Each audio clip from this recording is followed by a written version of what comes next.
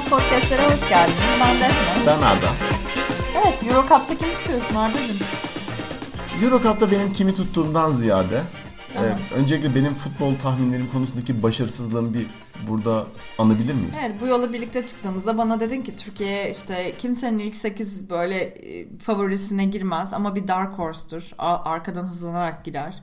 Yani biz böyle güçlü, genç bir takım, dinamik bir takım kurduk. Artık bu sene hani belki o kadar da yerlere gelmeyiz ama artık bundan sonrası önümüz açık dedin. Hı. Şimdi olanlar ortada. Dediklerimin de sonuna kadar arkasındayım. Bir adım geri atmayacağım. Tıpkı Ekrem İmamoğlu gibi milli takımımızla gurur duyuyorum. Ve Kıraç gibi. Caps lock açık nokta. Evet. Ya bu sırf benim görüşüm değil. Burada koskoca podcast endüstrisini yöneten, tek başına ona yön veren Sokrates Podcast'in bütün üyeleri, başta Mehmet Demirkol olmak üzere, ki aslında podcast yapmıyor bir taraf YouTube kanalında ama neyse, önemli değil bunlar. Hepsi medyadır. Bu fikirdeydi. Ya beni niye suçluyorsun? Ben gariban bir futbol izleyicisiyim. Ben senede 10 maç 15 maç ya izlerim ya izlerim. Beşiktaş şampiyonluğa gidiyor. Benim altınlarımı iddiaya yatırttın ama madem amatör bir futbol izleyicisisin bunu yapmayacaktın. Ya bu da artık bir ilişkinin bir parçasıdır. Ben biraz senden derim ki bir coin buldum, bana bir 1000 lira ateşle, ben sana 15 gün sonra 1500 geri verip falan. Bunları artık yaşayacağız. Bunun kaçarı yok. Enteresan bir müştereklik şeyi. Ya benim futbol tahminlerim genelde tutmuyor. Evet. Bu konuda biraz Kolpaçino'daki kumarcı Ayvi gibiyim. 15 dolara giriyorum. 10 paket sigara, 20 tane tost yiyip çıkıyorum. Bir noktadan sonra beni elimden tutup atacaklar kumar ortamlarından, bahis tahmin ortamlarından. Ne yapalım yani? Bu referansı Twitter'ımıza koymak ister misin akşam? Muhtemelen hayır ama gaza gelir koyarım, belli de olmaz yani. Benim lafıma da güven olmaz, benim tahminime de güven olmaz. Sen bana şey yapma. Euro 2020 favorin kim diye soracak olursan, içinde bulunduğumuz gün itibariyle yok 2020 diye anlıyor. O da öyle bir tuhaf bir zaman kayması yani. Tam böyle geçen Twitter'da gördüm. 20 yıl sonra böyle kim milyoner olmak ister de keriz ayıklama sorusu. Euro 2020 hangi yılda yapılmıştır falan. Kullanırız bunu. İlerleyen yıllarda kullanırız. Kötü. Şuradaki sessizliği görüyor musun? Evet. Neyse, Euro 2020 diye geçiyor resmi olarak. Ya benim şu ana kadar izlediklerimiz temel alınarak favorim hala Belçika. Yani turnuvanın başında da biraz öyle düşünüyordum. Ama ben bunu dedim şimdi, turnuvanın Belçika... başında kesinlikle böyle düşünmüyordun ama olsun. Ne diyordun turnuvanın başında? Başka bir şeyler diyordun. Ne başka bir şeyler diyordum ya? İşte Türkiye'de favoriler gibi değil ama popüler favoriler arasında başka bir şey diyordum. Belçika değildi o. Hatırlamıyorum. Tamam, İngiltere diyordun. Şimdi bu akşam İngiltere'yi izledik. Tamam, başından beri Belçika dedim. Sen bana ne karışıyorsun ya, Allah Allah şurada. Peki Arda, biz gelmişiz seninle bir kere zaten. Yıllar sonra ilk kez film izlemişiz. Doğru. Çünkü izlediğimiz şeyler arasında Gibi izledik. Yanlışlıkla Acun'a para vermiş oldum bu sayede. Çünkü aslında 2 hafta yani vermek zorunda değilsiniz. Eğer yeterince yetişkin plan program sahibi duyarlı vatandaşlarsanız hiç buna gerek yok. 2 hafta deneme süresi sırasında izliyorsunuz Gibi ve kapatıyorsunuz direkt yani account'unuzu iptal ediyorsunuz. Ama şunu yapmak gerekiyor. 15 günde 12 tane Gibi bölümü izlemek gerekiyor. O da biraz hakikaten yükleme olabilir. İzledik canım. İzledik ama bize de yükleme oldu. Pek de olmadı. Bir noktadan sonra. Akşam böyle yaşasın Gibi zamanı diye heyecanlanıyorduk. Bize biraz Gibi sevginden bahseder misin? Bahsettim işte bu. Acun'a para verdim dedim. Daha ne diyebilirim ya? Helal olsun dedim. Melisa'ya giden o nafaka yolunda küçük bir katkım olduysa bana ne mutlu dedim. Şeyma'ya, Melisa'ya. İkisine de. Nafaka konusundaki düşüncelerini biraz burada netleştirmiş gibi duruyorsun şu anda.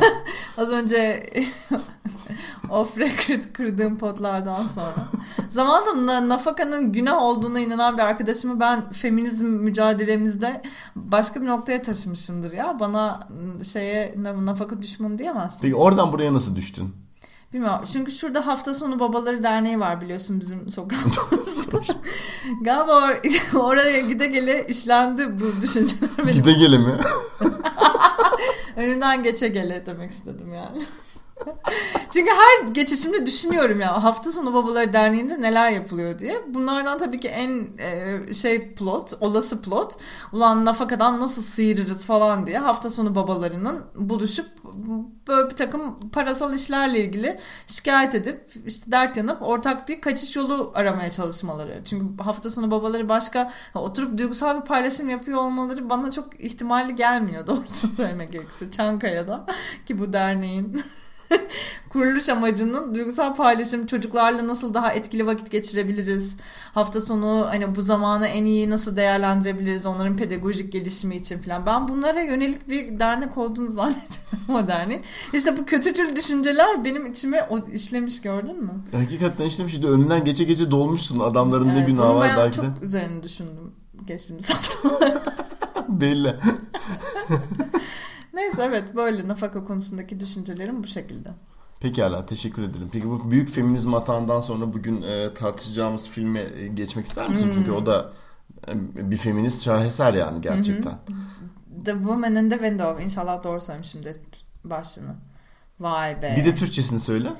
Penceredeki kadın. Penceredeki demek istediğin misin? Penceredeki kadın demek istediğime eminim. 2021 yapımı bir film.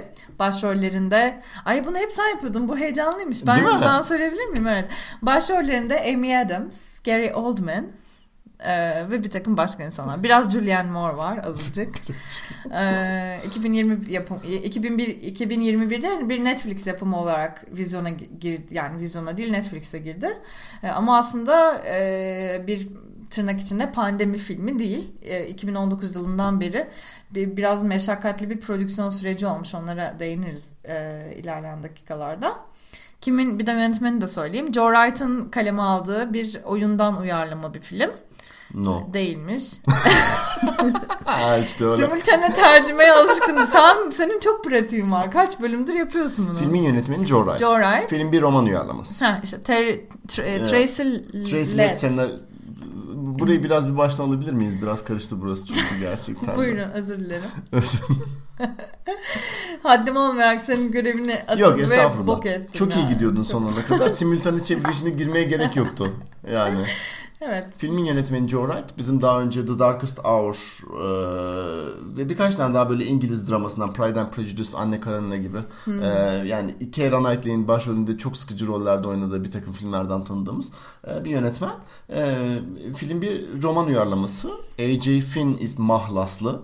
Asıl ismi Dan Mallory olan Amerikalı bir yazarın ilk romanından uyarlama bir film.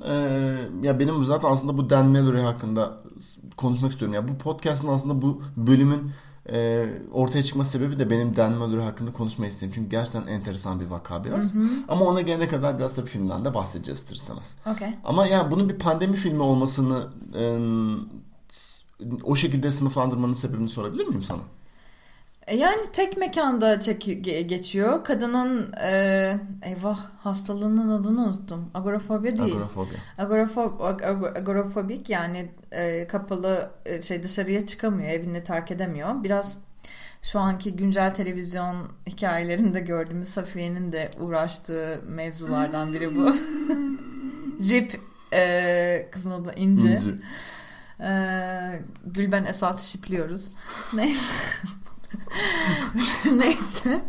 Gülben bu arada... Şu anda facepalm yapıyorum yani.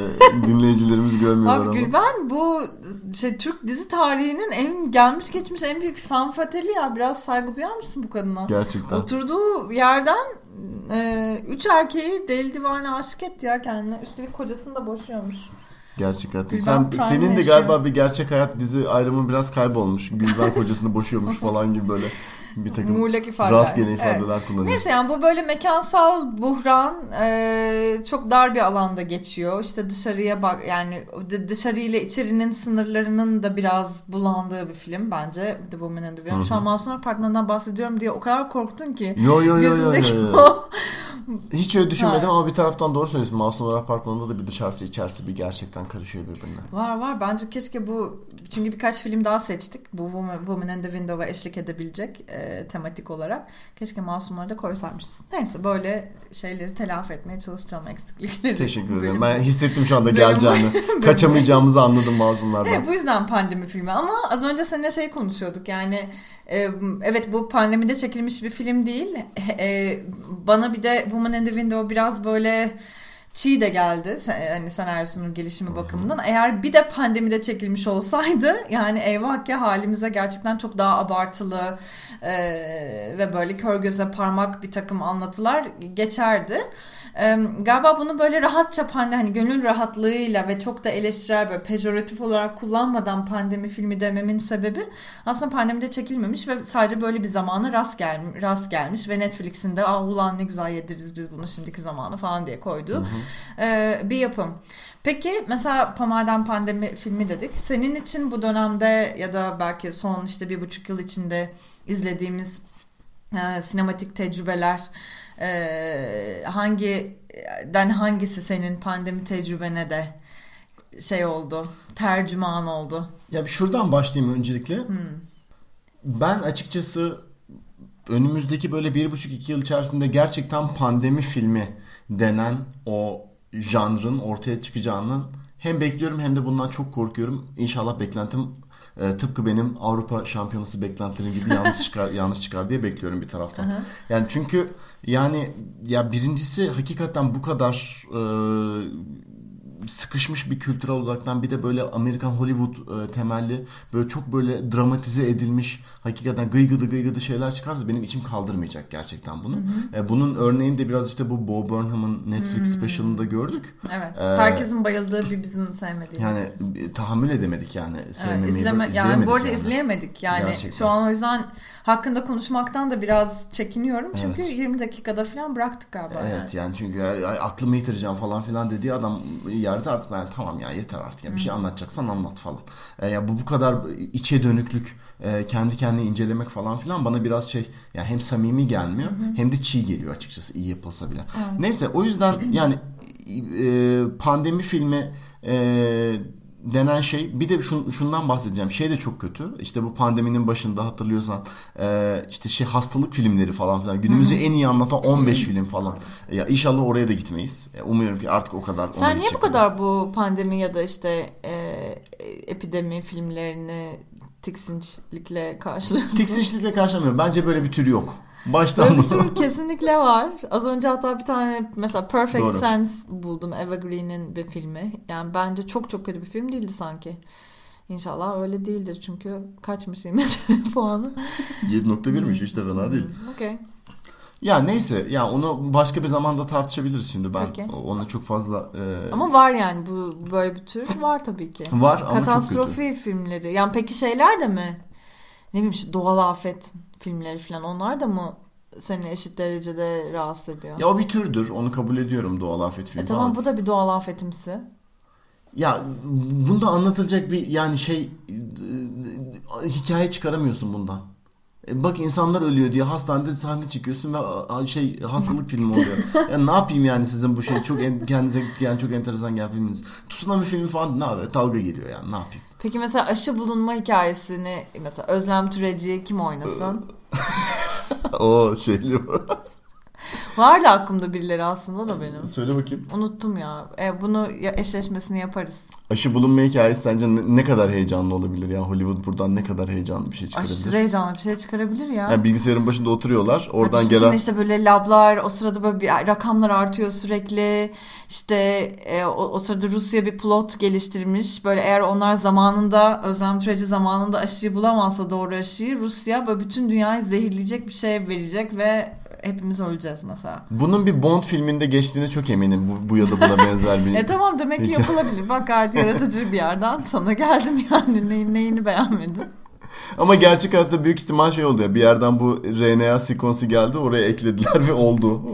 Artık zaten gerçek dokümentrisini yapalım demiyorum sana. Sen diyorsun ki bana Hollywood bununla ne yapardı? Ben de bunu yapardı diyorum sana. Gerçek hayatta ne oldu beni ilgilendirmiyor. Ben Hollywood inşallah yapmaz böyle bir şey. Yaparsa da ben de buna para verip izlersem. Bir de para verip izlersem gerçekten. bir de üzerine para verirsem.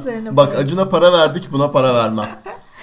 Peki. Net konuşuyorum. Ya neyse şunu söyleyeyim yani direkt böyle pandemi odaklı ya da ya biz bunu pandemide yaptık diye bağıran filmler değil de gerçekten pandemiyle kesişimi olan bir şekilde yani oradaki hayatımızdan bir şeyler yakalayan ve hakikaten onun üzerine kurulmamış ama bize öyle denk gelmiş filmleri ben biraz daha fazla seviyorum. Bu uzun gezgahtan sonra söyle. Peki bir şey söyleyeceğim. Mesela daha pandeminin arka planda olduğu mesela bir aşk hikayesi. Diyelim ki böyle tam kavuşacaklar. Şak bir tanesi işte ne bileyim bir yerde kalıyor, diğeri diğer yerde kalıyor falan. Yapımcısı da Ayla ve Müslüm'ün yapımcısı. Mesela. Ondan sonra böyle işte e-mail'lar her gün Zoom call'la yapılıyor. Her sabah işte bir de saat farkı varmış 9 saat aralarında mesela işte böyle kalkıyorlar Zoom yapılmaya çalışıyor falan. Atonement meets When Harry Met Sally gibi. Yani Aynen evet. Bu mesela bu da mı hoşuna gitmez? Gitmedi. Peki mesela aile draması işte mesela annesini son kez görecek. Ölecek kadın ve böyle uçak biletini almış ikinci güne ve Boris Johnson uçakları kapadı. Gidemiyor mesela İngiltere'ye. Dediğim gibi bu filmlerin geleceğini bekliyorum önümüzdeki birkaç senede. Ve hayır, o kadar katastrofik yani oturup da bize labdan yayın yapmasın film ama böyle arkada sürekli birbirine ulaşamayan bir takım karakterler olsun mesela. O da mı çok karşısın, buna da mı karşısın yani? Karşıyım ya. Hadi karşıyım. Düşündüm ve karşı olduğuma kanaat getirdim. İyi tamam peki. Evet. Ne bir şey söyledim. Ne diyordum? Pandemiyle kesişimi olan film. Evet. Rastlantısal olarak kesişimi olan film. Ya bu kategoride benim bu dönem içerisinde en beğendiğim film Palm Springs'ti. Andy Samberg'in başrolünde oynadı. Bir de hani hakikaten böyle zamanına denk geldi ya. Evimizde oturduğumuz ve her günün birbirinin aynı olmasının bize gerçekten çok enteresan olduğu bir dönem var. Sonradan onun o kadar enteresan olmadığı ortaya çıktı Nisan yani. 3 ile Mayıs 8 arası yaklaşık evet. O ara abi her gün aynı gün ya ne kadar tuhaf falan diye böyle kendi kendimize konuşuyorduk. Bugün ayın kaçı diye.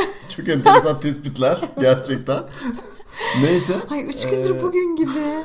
Ne kadar naif tatlı düşüncelermiş. Abi bir ay geçmiş falan. Yani o döneme iyi geldi yani hakikaten o böyle her şeyin tekrar ettiği bir de Mayıs bir gibi mi izledik hakikaten? Galiba bir de yani hani herhalde öyle bir şeye de ihtiyacımız vardı. Yani eşlik. Ne gibi eşlik diyorsun? Ya işte seninle birlikte o duyguyu paylaşan ama biraz hem çok o sıkışmışlık da var ama bir yandan bir mizahi bir şey de bulmuş içinde. Evet. Hani öyle bir karşıt değil.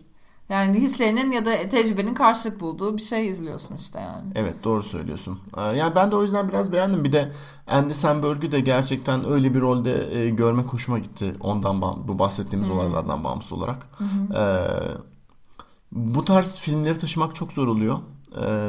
Amerikan sinemasının hayattaki en büyük eksiğinin yani Andy Samberg'ün de içinde bulunduğu o komedi sarkastik komedi, nihilist komedi ekolünün en büyük eksiğinin Bill Murray gibi birisini bir daha bulamamış olmak olduğunu düşünüyorum. Çünkü yani Bill Murray gerçekten o rolü böyle dünyaya getirmek için yaratılmış bir adam bence.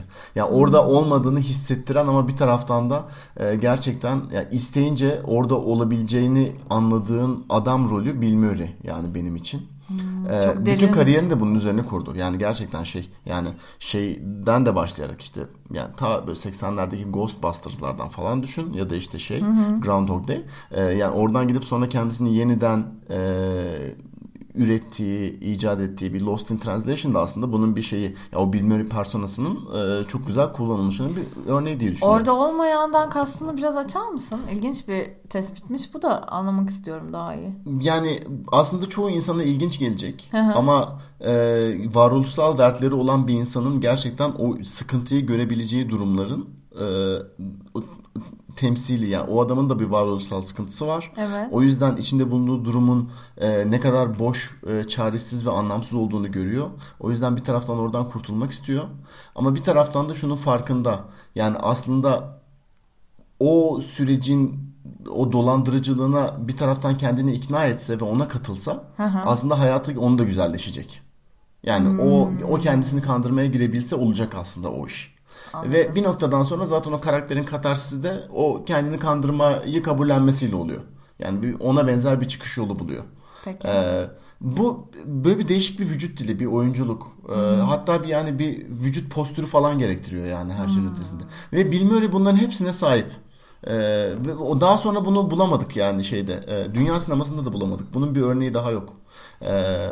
Dolayısıyla Andy Samberg buna en yakın olan şey günümüzde gerçekten. Oyunculuk tekniği itibariyle.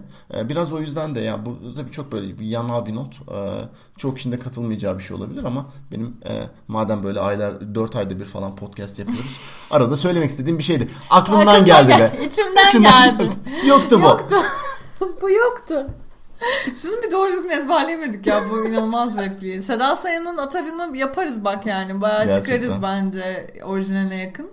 Ama buna çalışmamız lazım. Doğru söylüyorsun. Peki Defne, senin neydi pandemi zamanında izlediğin? Benim pandemi zamanında izlediğim ve pandemide çekilmemesine ve pandemi fikriyle oluşmamasına rağmen pandemiye iyi bir ne denir? Görsel ve duysal karşılık yaratabilmiş film. Deniz Tortum'un Madenin Halleri filmi. Şu an Mubi'de gösterimde. Mubi diye bir şey yok. Mubi'de gösterimde. Herkese bayağı tavsiye ediyorum. Hatta seninle de belki konuşuruz diye aylardır hevesliyim buna. Neden ama olmasın? yapamadık, evet. Ya böyle hani hem tabii hastane, ölüm, yani mekansal olarak da çok var. Böyle direkt kurulabilecek bağlar var ama en çok da galiba bedenle ilişkimiz, hastalıkla ilişkimiz, yaşamla ilişkimiz, ölümle ilişkimiz, böyle bunların hepsine dair bir çok varoluşsal bir yerden garip sorular sorduruyor film sana. Bir de biraz net, böyle açık bir dili var. Görsel dili de öyle filmin. Bana bayağı gerçeklikle ilgili falan da derin ve heyecanlı sorular sordurdu yani Madenin Halleri. O yüzden galiba pandemide beni en çok o deneyimle yüzleşmeye ittiren, yani tabii Palm Springs gibi belki eşlikçi hafif değil yani. O daha sert ve biraz daha ittirici bir deneyimdi ama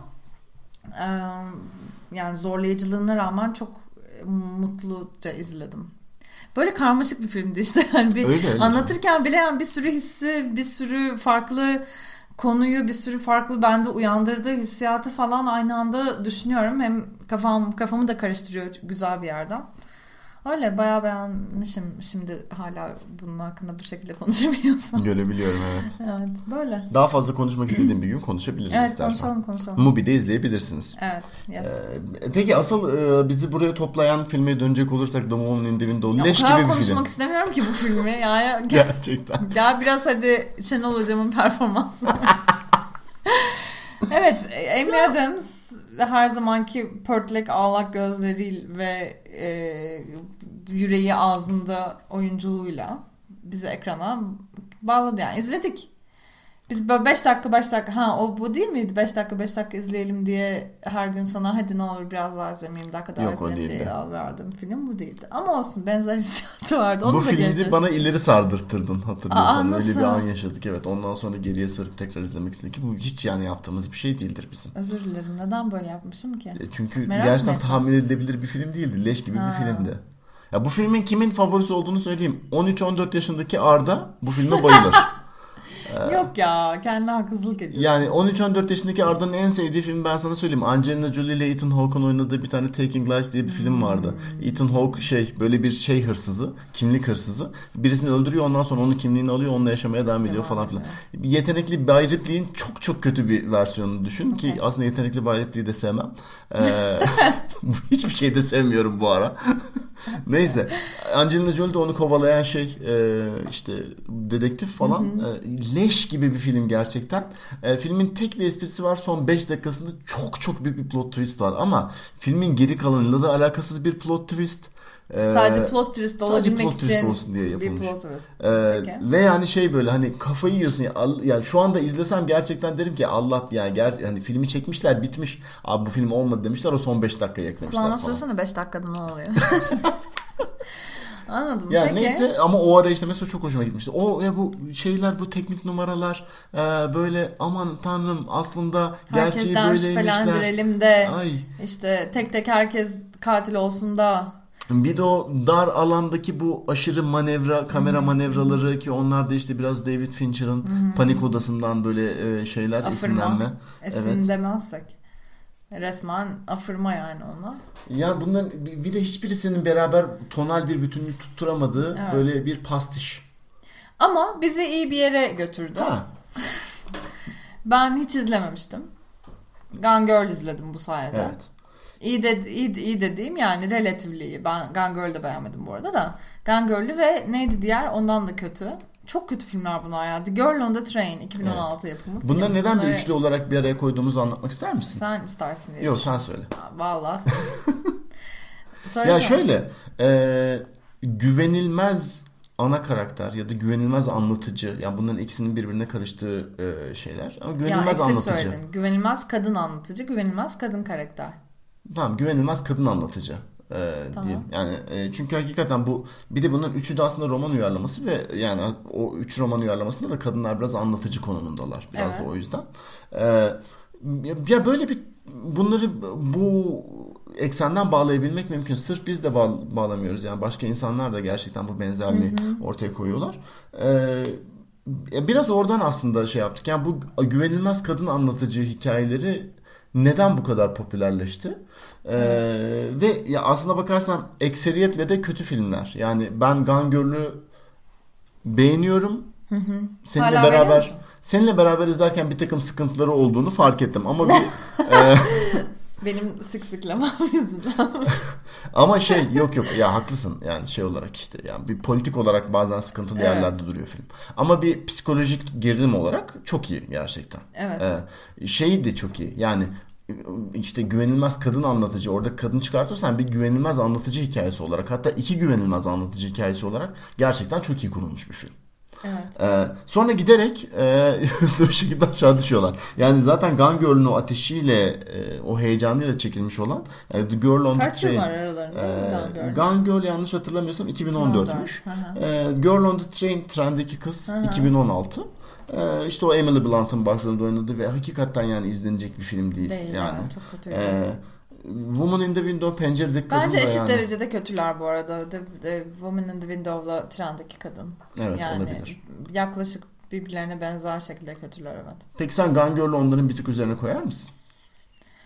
Ya galiba yıllar yılı izlememiş olmaktan ötürü vicdan azabım bu filme karşı bir bende daha cazip hale getirdi filmi. Bir de işte sadakatsiz izledim. Oradaki referanstan ters gelince ya filmle ilgili o anlamda hiç objektif olamıyorum. Çünkü tabii ki sadakatsizden önce de filmin meselesini biliyordum yani de. Bir de hani bu şekilde yeniden gündeme gelince ve olayı da az çok bilince izleme zevkim de düştü yani Gone Girl'de. Ama yine de işte David Fincher olması ve çok böyle hani kültleşmiş bir film olması filan onu o kadar rahat boklayamıyorum diğerleri gibi. Ben Affleck harika performansıyla. J-Lo ile beraber şu an. Yıl 2002 olmamasına rağmen şaşırırsın. İşte pandemi böyle bir şey. Zaman döngüsü kırılıyor. Abi X'ten next olmaz ya. Ben ne yapıyorsunuz ya gerçekten. Bir de neyse mutlu görünüyorlar. Allah mesut etsin. Bir şey diyemiyorum.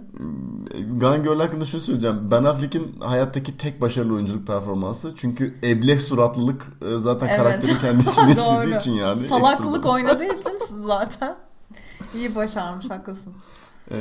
Ya ama bu güvenilmez kadın anlatıcı meselesine biraz girmek, yani bu neden bu kadar popülerleşti? Biraz yani içinde bulunduğumuz politik iklimin bunda katkısı var mı? Çünkü yani işte bu filmlerin aslında her birisi biraz seyircisine hani o gaslighting dediğimiz kavramın şüphesinin hissettirilmesinden geliyor. Biraz da şundan geliyor. Seyircisinin şeyine güveniyor.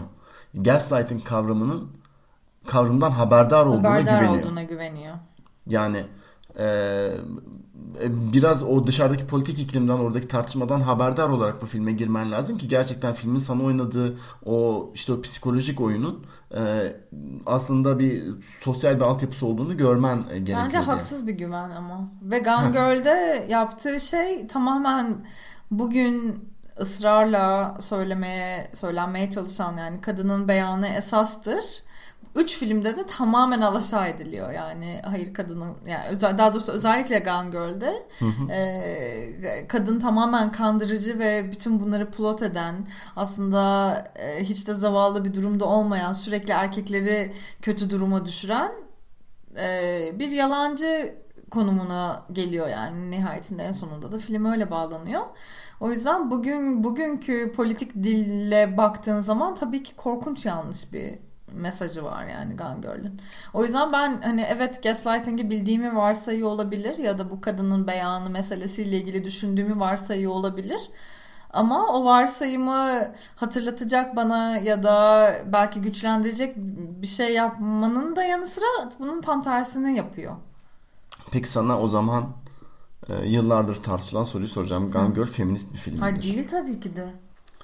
Her şeyden önce bu tecavüz sahnesi değil, yani tecavüzden bahsedilen bir sahne var. O yani herhalde bugün zaten yapılsa bu film asla dahil olamayacak bir sahne.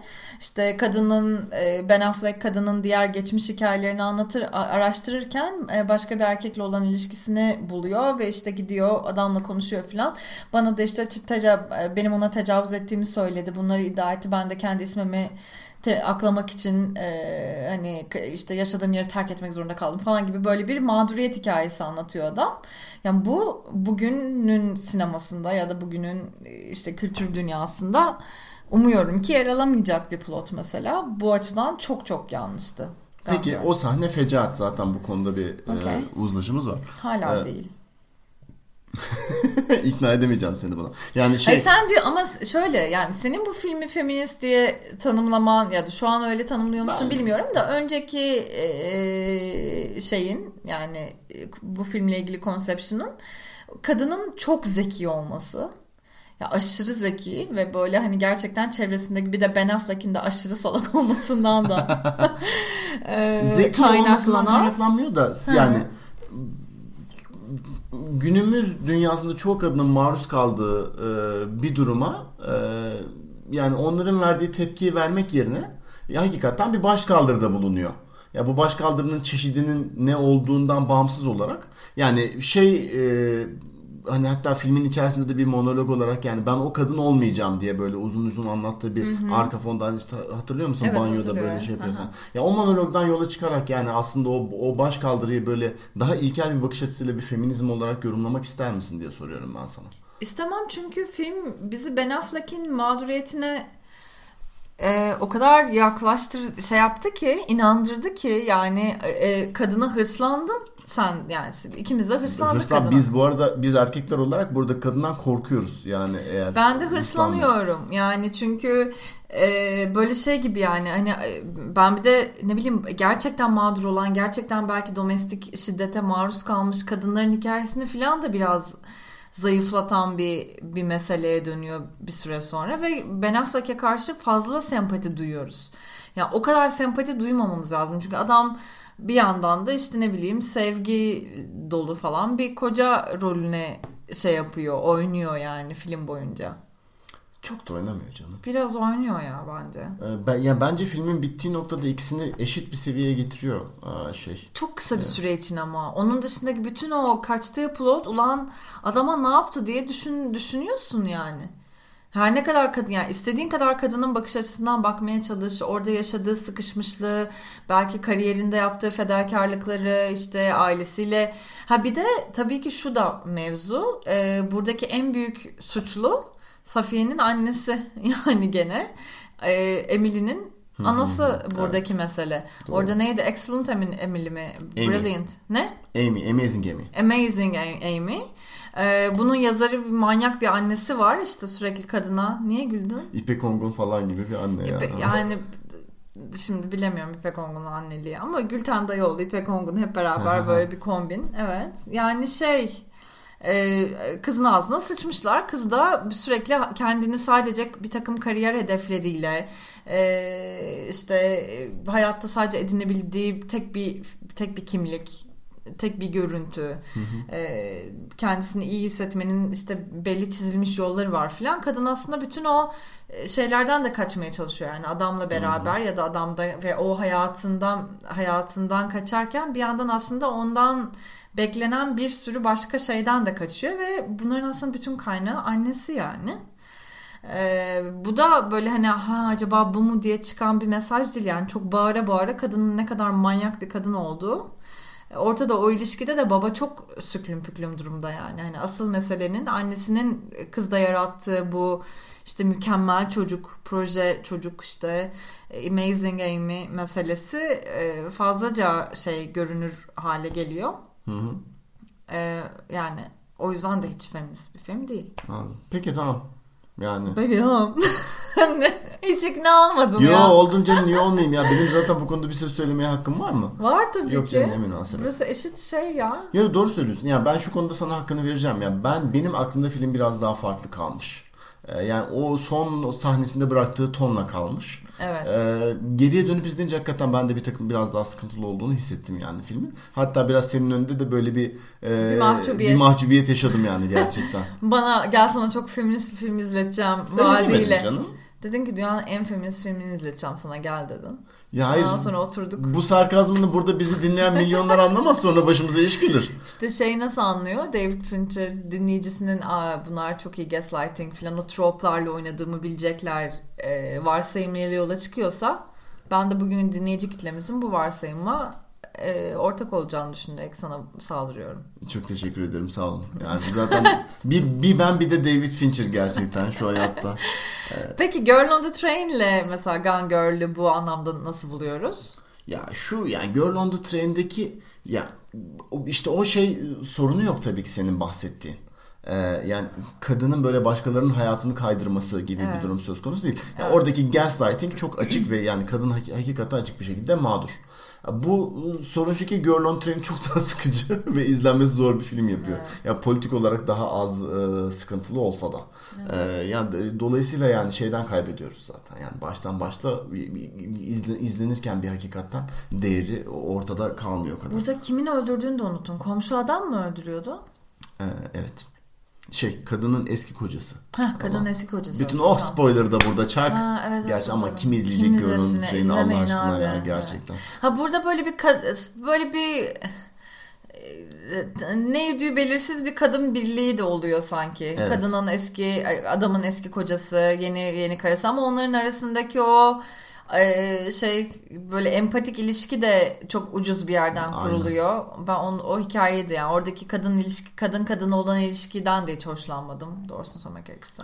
Evet, yani o olacak iş değil yani bu yani Woman in the Window'da da benzer bir yani kadının, ya orada bir kadının mağduriyeti yok tabii, açık bir şekilde gaslighting durmuyor ama bir acıyarak zaten yaklaşıyorsun kadına filmin ortasındaki, bilhassa o şeyden sonra açığa çıkan işte o senaryo hamlesinden sonra. Evet.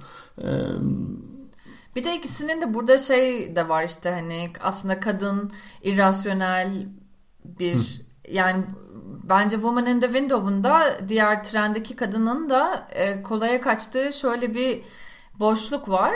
Zaten hani işte kadın güvenilmezdir, kadın irrasyoneldir, işte kadın tutarsızdır, kadın biraz güdüsel hareket eder, çok lojik diye bir kelime yok, çok böyle mantıklı, tahmin edilebilir şeyler seçmez hayatta, yollar seçmez falan. Bütün bu stereotipleri bir ruhsal hastalıkla, bir zihinsel sıkıntıyla, hastalıkla kapatmışlar. Hemencecik bu kadının da böyle işte eskiden travması varmış, çocuğunu kaybetmiş, bilmem ne, kocasını kaybetmiş, işte yasla baş edemiyormuş, onun üzerine böyle bir savunma mekanizması geliştirmiş ama o da yani aslında kadın bayağı ağır bir şekilde bir yasla beraber tetiklenen bir depresyon içinde ve o da bir takım işte OKB, agorafobi falan gibi durumları tetiklemiş. Diğer senaryoda da öyle. Onu alkolizmle.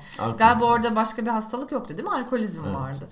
Ama yani ama o da çocuk sahibi olamamakla tetiklenmiş bir çocuk sahibi. Yani hep böyle bir geçmişte bir çocukla ilgili ya da annelikle ilgili bir travma var ve o annelikle ilgili travma bu kadınlarda böyle bir manyaklığa yani aynen. Kaba tabiriyle söylüyorum. Böyle bir manyaklığa yol açmış ve onlar da onun üzerine sürekli toplumda aforoz ediliyorlar. Yani bilmem, belki hiçbir şekilde araya böyle bir hastalık koymadan belki başka bir anne, böyle annelikle ilgili, çocuk sahibi olmakla ilgili ya da çocuk kaybı ile ilgili falan böyle bir anlatı koymadan direkt kadının tek başına kadın olmakla ilgili toplumda nasıl bir işte çerçeveden görüldüğüne dair bir ne bileyim hikaye anlatsalar belki çok daha cesaretli, çok daha gerçekten o tabuları yıkmaya çalışan, o stereotiplerle oynamaya çalışan bir fikir görebilirdik. Çok haklısın. Çok doğru söyledin. Bir de bunun şöyle bir sıkıntısı var. Filmlerin finalindeki o katarsis de sürekli zaten şeyden geliyor. O travmayla yüzleşiyorsun ve evet. Toplum bir anda seni kabul ediyor. Yani hani sanki önündeki tek engel oymuş gibi böyle bir, orada da bir kaçak güreşiyor gerçekten ama evet. Dediğin çok doğru. Kesinlikle kaçak güreşmekti. Bunu düşünüyordum da. Yani dolayısıyla ya film izlenecek bir film değil zaten. Yani asıl konuya gelecek olsa. Evet, okey. Yani benim biraz da bu tartışmayı başlama sebebim açıkçası şundan dolayı, yani en azından bu filmi tartışmayı izleme sebebim. Şu an Tarkan gibi diyeceğim ki çok susadım. Su almam gerekiyor. Çişim mi geldi? Aşırı susadım. O zaman bir saniye ara veriyoruz sevgili dinleyicilerimize. Evet, aradan geri geldik. Arda aslında bu filmleri nasıl bir çerçevede gördüğünle ilgili bize çok heyecanlı bir reveal yapacaktım ve engel oldum.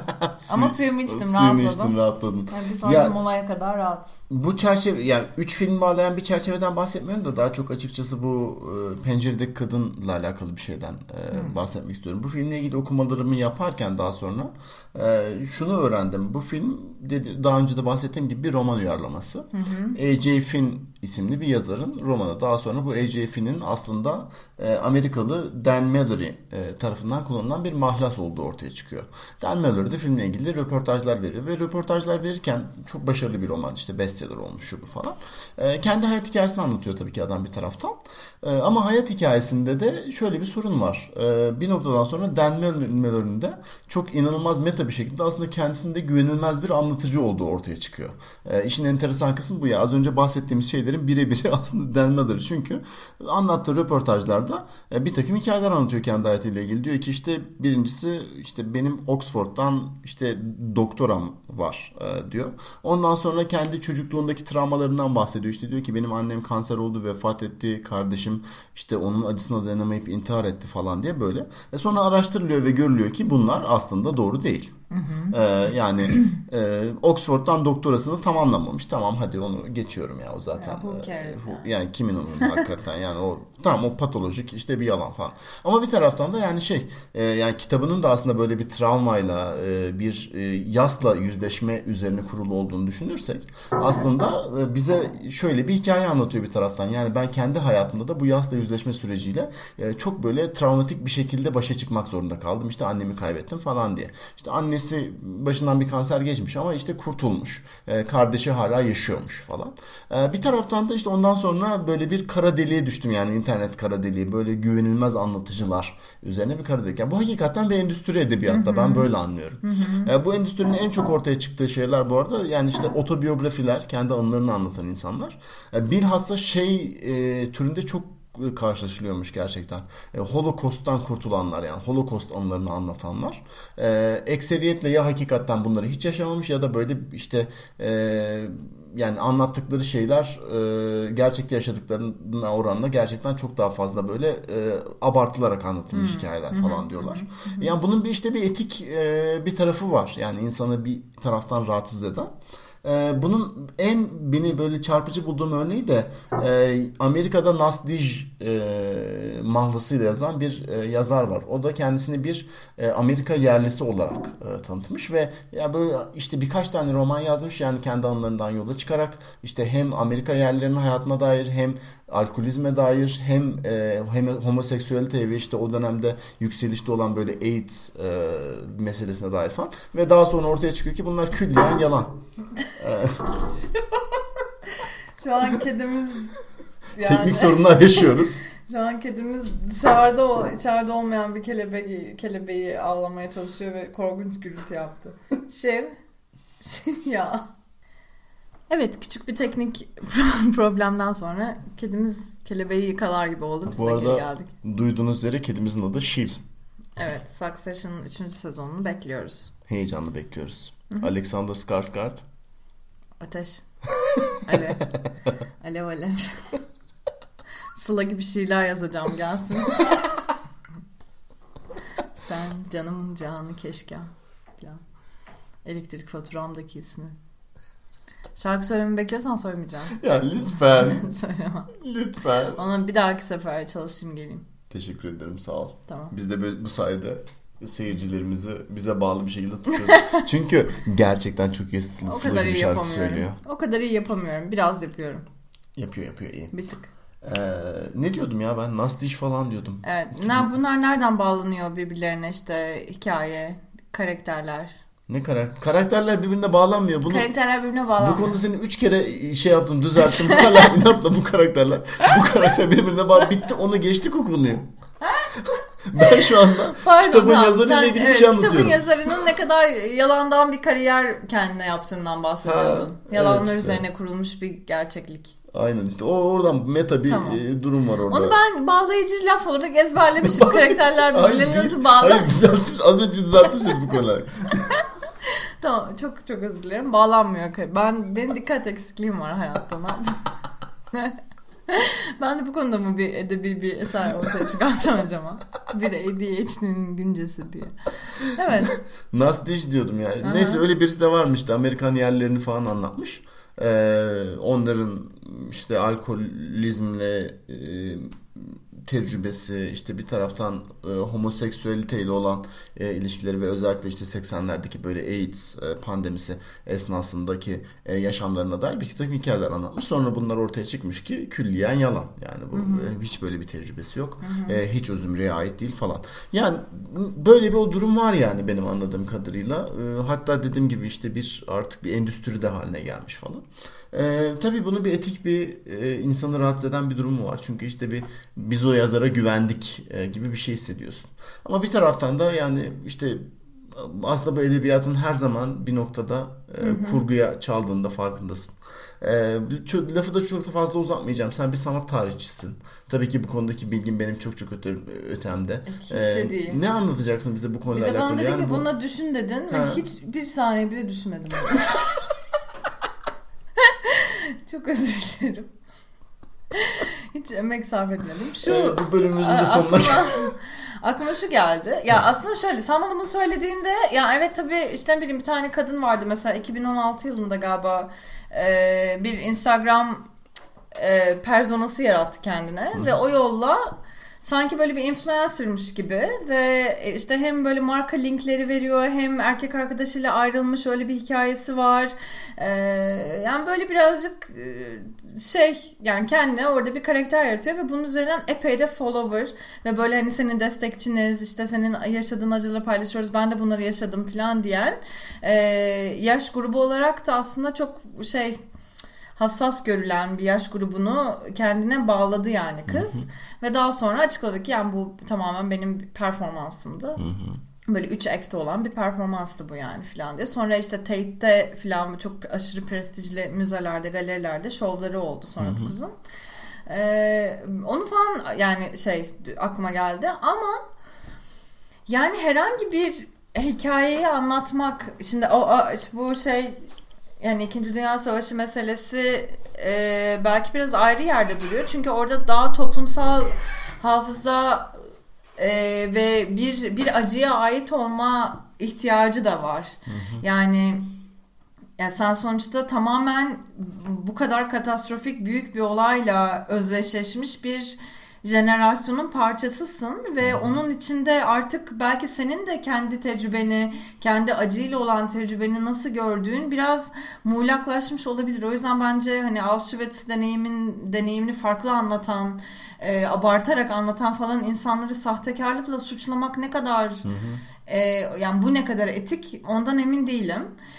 İkincisi zaten herhangi bir sanat tercümesinde Bence bu yalan mesafesi ve bu uydurma ve kurmaca durum zaten işin içine giriyor. Herhangi bir sanat eserini ya da sen herhangi bir tecrübeni anlatırken, ya tabii ki işte ne bileyim, ya belki bu adamın yaptığı, yani benim annem kanserdi, işte bilmem ne oldu filan, işte öldü, onu kaybettim. Yani hani ne amaçla yaptığına bakmak lazım yani. Bunu gerçekten kendisini böyle bir acı tecrübesinin içine itmek, işte ne bileyim kendisini daha enteresan kılmak ve yani tamamen marketing işlevselliğine yönelik bir pazarlama aracı olarak bunu kullanıyorsa farklı bir senaryo. Ama bunu bir yaratıcılık kanalı olarak da kullanıyor olabilir. Ben bunu o kadar da sorun olarak, bir şey olarak görmüyorum. Ya mesela hani bir tane akademisyen kadın var, siyahım demiş yıllarca kendine, kesinlikle siyah beyaz bir kadın yani. Hatırladın mı bu hikayeyi? Bayağı bir yıl falan oldu herhalde ortaya çıkalı. Hatırlayamadım ne yazık ki.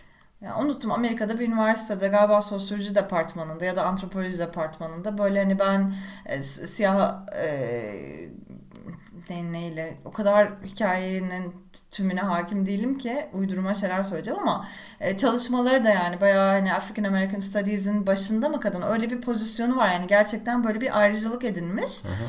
Kendini siyah olarak tanımladığı için mesela bu tabii ki çok korkunç bir, yani hem ırkçılık hem kültürel temellük hem yani çok etik olarak da korkunç sorunlu. Ama bir sanatçının bunu yapması ve işine bunu karıştırmasını ben bu sahtekarlıktan daha ayrı görüyorum. Bir de dediğim gibi bence yani işte hayat şeyine, yani kimliğine, kendinle ilgili bir takım öngörülerini falan sanata yansıtmak zaten bence herhangi bir yalan kadar yalan içeriyor. O yüzden bana bu böyle sanat içinde öyle mi, yalan mı söylemiş kendiyle ilgili, o kadar da enteresan bir mesele olarak gelmedi. Mesela var. Sana çok gösterdiğim bir sanatçıdır. Cindy Sherman'ın böyle bir postmodernizmin artık poster kadını olmuş bir iş, yani serisi var yıllardır devam eden. Sürekli başka kılıklara, başka senaryolara kendini yerleştiriyor. Ve böyle orada da bir takım kadınlar, özellikle kadınların temsiliyetiyle ilgili stereotipleri dalga geçmek için de biraz oynuyor bununla, ama yani her yaptığı fotoğrafta ve fotoğraf serisinde bambaşka, çok daha esnek bir kimlik meselesiyle karşılaşıyoruz. Yani hep düşünmüşümdür mesela, yani Cindy Sherman o kadar fazla işte makyajla, belki bir takım işte peruklarla, şunlarla bunlarla kendini değiştirmese ve o postmodernitenin o kayganlığını böyle göstermese de sadece kendine hani tek bir tip olarak ya da tipleme olarak kendini fotoğraflasa, bu seriyi ne kadar farklı düşünürdük diye düşündüğüm bir şey yani bu mesela benim. Öyle, o yüzden bu mesele benim çok çok aşırı ilgimi çekmiyor. Sanatın içinde zaten böyle bir yalan dolan durumunun her zaman olduğunu düşündüğüm için.